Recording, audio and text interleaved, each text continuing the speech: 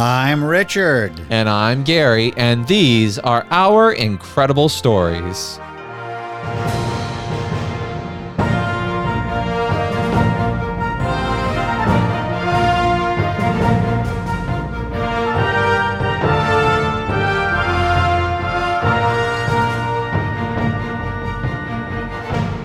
Good evening to all of you wonderful listeners across the United States and in 24 different countries around the world.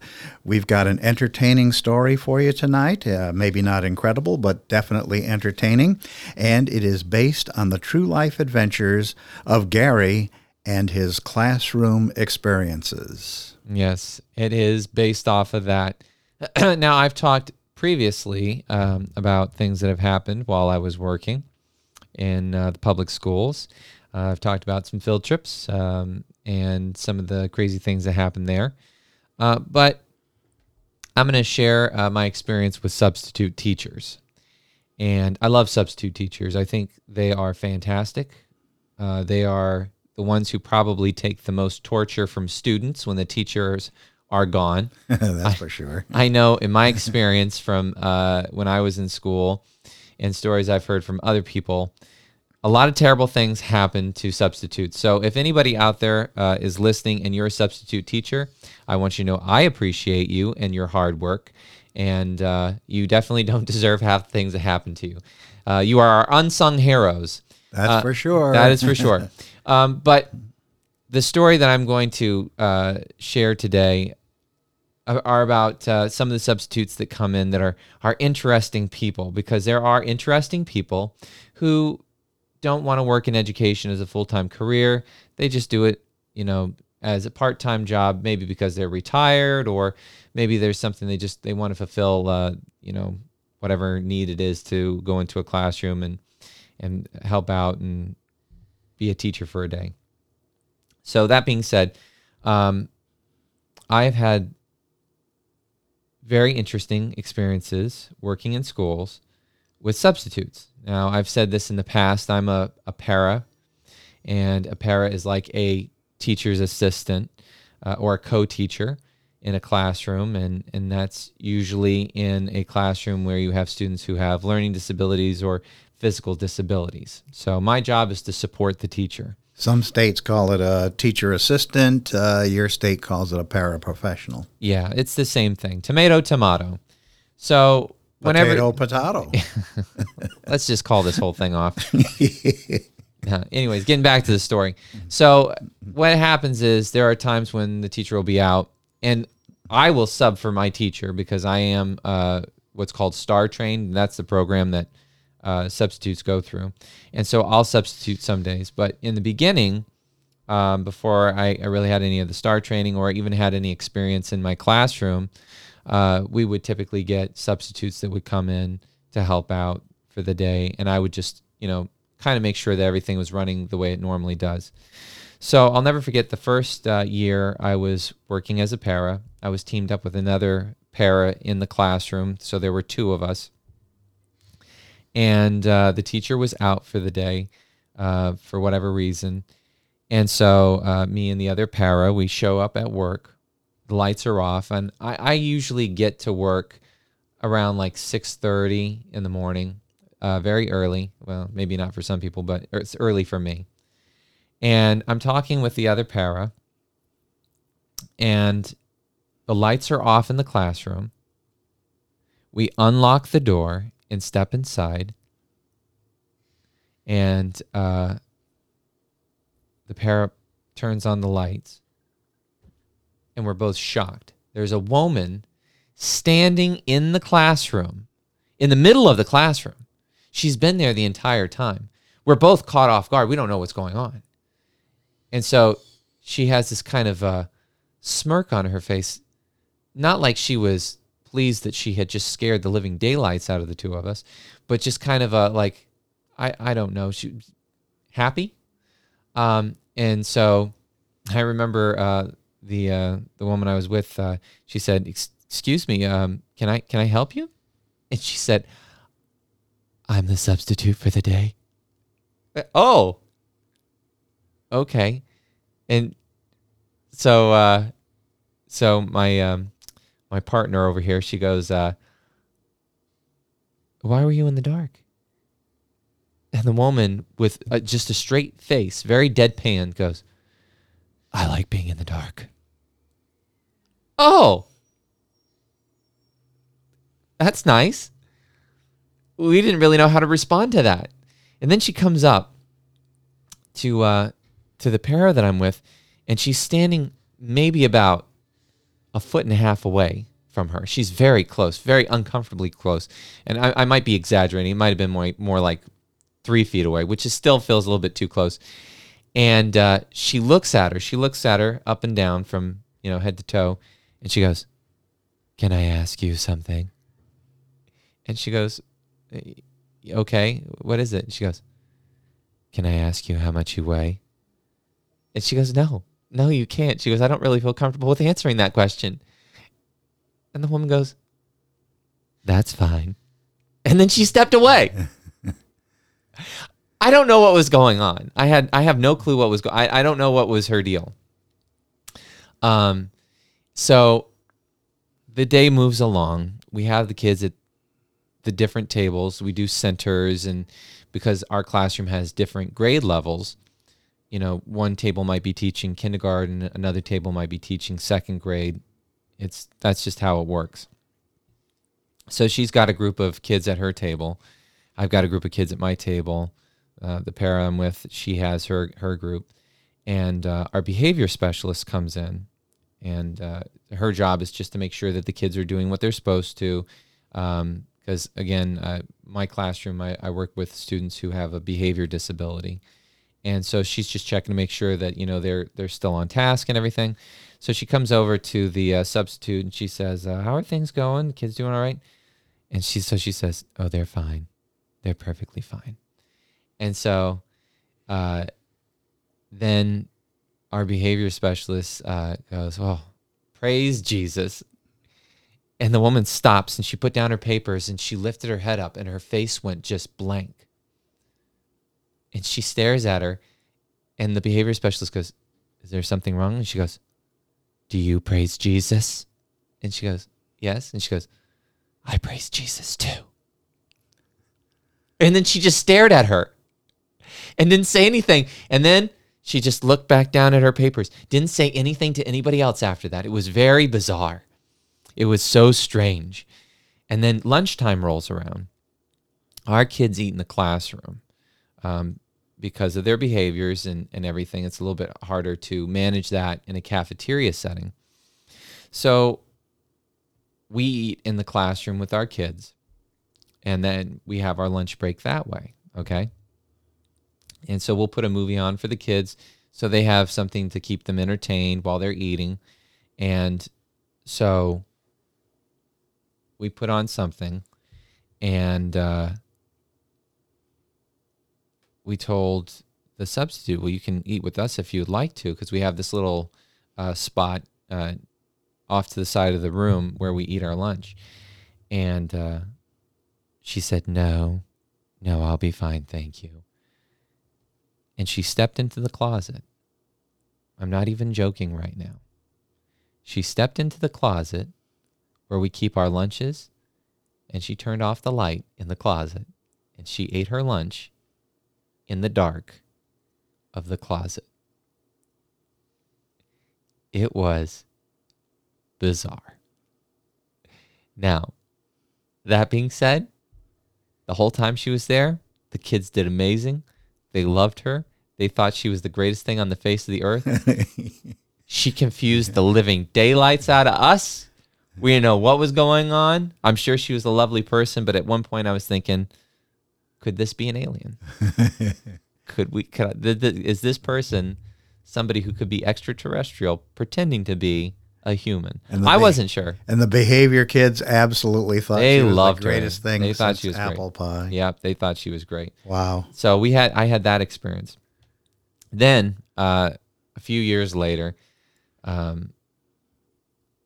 was going down to music with my kids because we go to their special areas, music, art, PE. We go with them, again, just to help monitor, make sure that they're able to keep in control of themselves, and they're able to stay on task with what's going on in that classroom.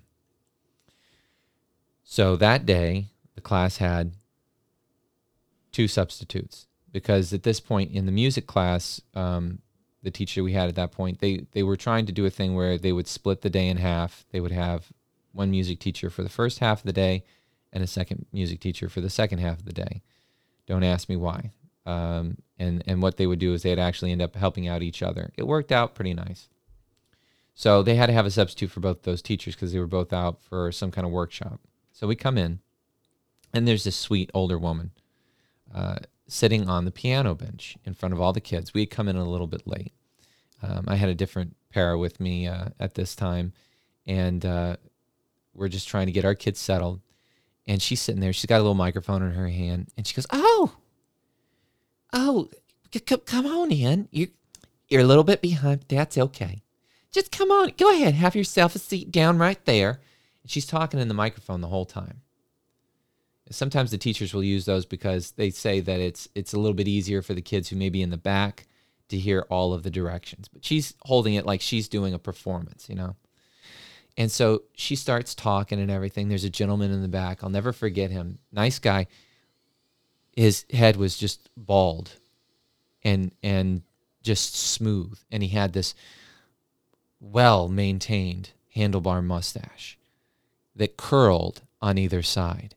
He reminded me of one of those strongmen from back in the day, you know, whenever you see those old paintings from like the late 1800s, early 1900s, you know, they have the giant barbells and, you know, the leopard print outfit, and they'd be at the carnival. The guy had that kind of a face, you know, if you can imagine that. Big guy, strong, bald, big handlebar mustache. He's standing at the back of the room. He's not really saying anything. So she starts in and she said, "Welcome, children, to music today. I'm just so happy to have all of you here. I hope you all are doing just super today. Now, who here has a grandparent or a mommy and a daddy who like to sing to them?" Oh, all the kids raised their hand up. And one of the kids, she says, "Does anybody know what favorite song that person would sing to you?" And one of the kids raises his hand up. And she goes, "Come on up here. Come on up." And she sits him down on the piano bench next to her. And she says, "What's your name, sweetie?" Speaking to the microphone. And the kid's very shy. He did not expect being pulled up there. Timothy? "I can't hear you, sweetie. Speak up. Speak into the microphone. Speak into the microphone." It's Timothy. My name's Timothy. "All right, Timothy. Sweetie, can you tell me, what song does Grandma or Grandpa or whoever sing to you?" "You're my sunshine." "Oh, isn't that sweet? Did you hear that, folks? They sing, 'Are You My Sunshine?' Would you like to sing that with me?" And I think I heard him say no. She goes, "Well, that's wonderful. Let's go ahead and sing it together." So she's sitting there, staring at him, singing, "You are my sunshine, my little sunshine." All of you are my little sunshine out there. Yes, you too. You're my sunshine. "You make me happy." She went through the whole song. This kid was so embarrassed. He did not expect to be pulled up and sat on the bench and have that sung to him. But he just went with it. He was a great trooper. So then she goes on to tell us that we are going to watch a video now. And it was a movie that was done, it had to be like late 80s, early 90s, had that trying to do rap, but also trying to be educational at the same time. Anybody who grew up in the 90s, you know exactly what I'm talking about. It was not pretty, but it's an educational video, and the kids watched it.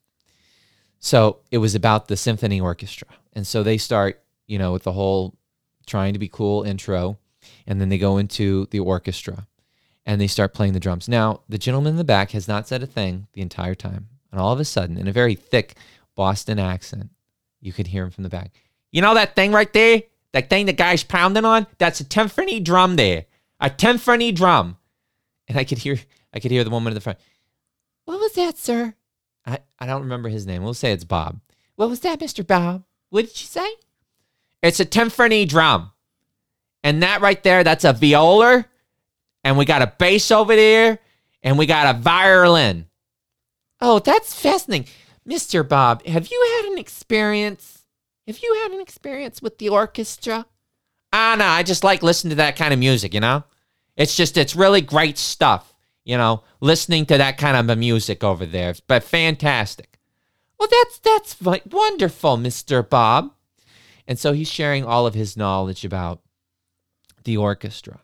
So after the video wraps up, and I can't remember if she introduced him before this or after. It's, you know, that part's a little bit fuzzy, you know. But I remember she had him introduce himself, and I want to say it was after the video. And so he introduces himself. Again, we'll say Mr. Bob. And she says, Mr. Bob, there's something interesting about you that I'm sure the children have noticed. Anybody want to tell me what's interesting about Mr. Bob? The hands go up. You. It's his mustache. Speak into the microphone. She puts it a little bit closer to the kid who raised his hand. What is it? It's his mustache? Yes, it's his mustache. Now, Mr. Bob, can you tell us a little bit about your mustache? Yeah. There's a handlebar mustache up here.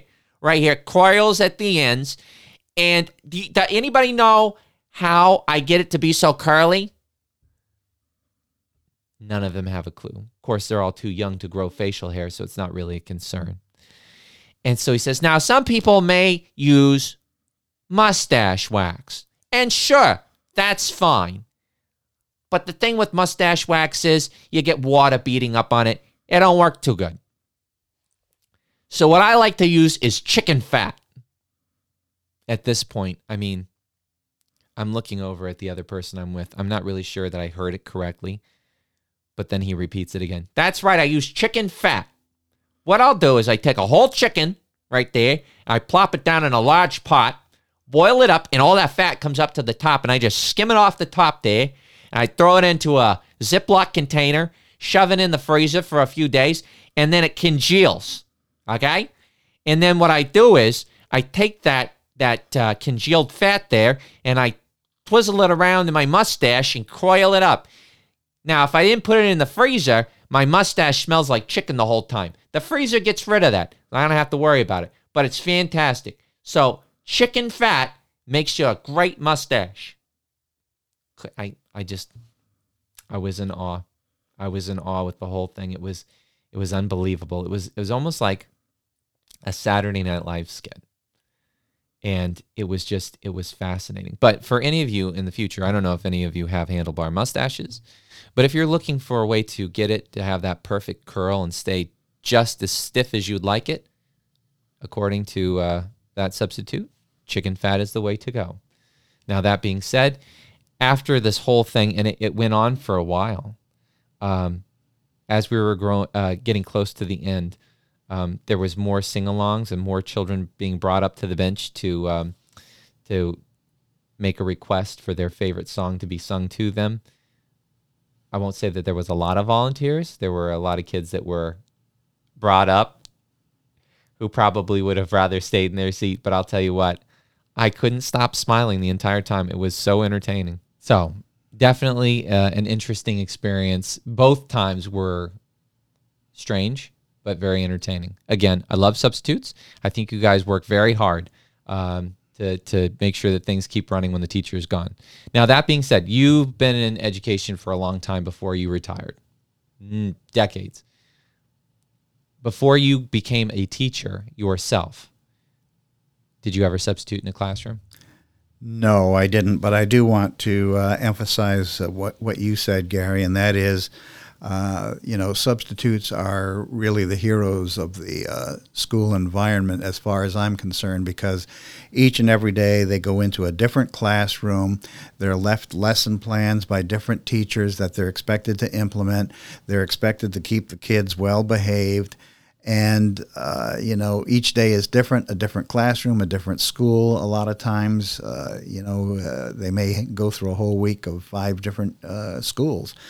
And that's no easy thing to do. And I do know that the kids in general really challenge the substitutes. That's when the behaviors come out, when their regular teacher isn't there. And so, as far as I'm concerned, substitute teachers are worth every single penny they earn. Mm-hmm. And by the way, talking about handlebar mustaches, I don't know how he kept his curled, but you and I have both worked with the classic cult movie director, Ted V. Michaels.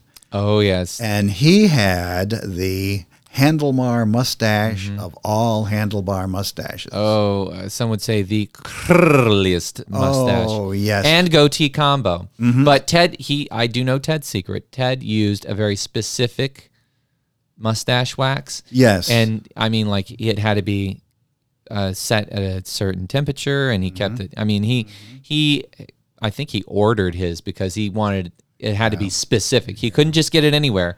But I mean, if Ted were still with us, I'm pretty sure that he would have been fascinated with the chicken fat. Yeah. Because I mean, you know what? Nothing's better than a home remedy. And sometimes I'm going to be honest. Sometimes these little things that people do, they call them life hacks now. A life hack. You're hacking life.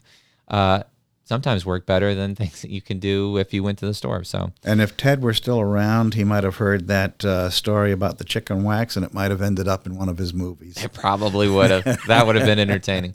Well, it's time for us to go. And I hear that music. Thank you guys for joining us again for, maybe not an incredible story, but definitely an interesting story from school. So once again, I'm Richard. And I'm Gary. And this was my incredible story.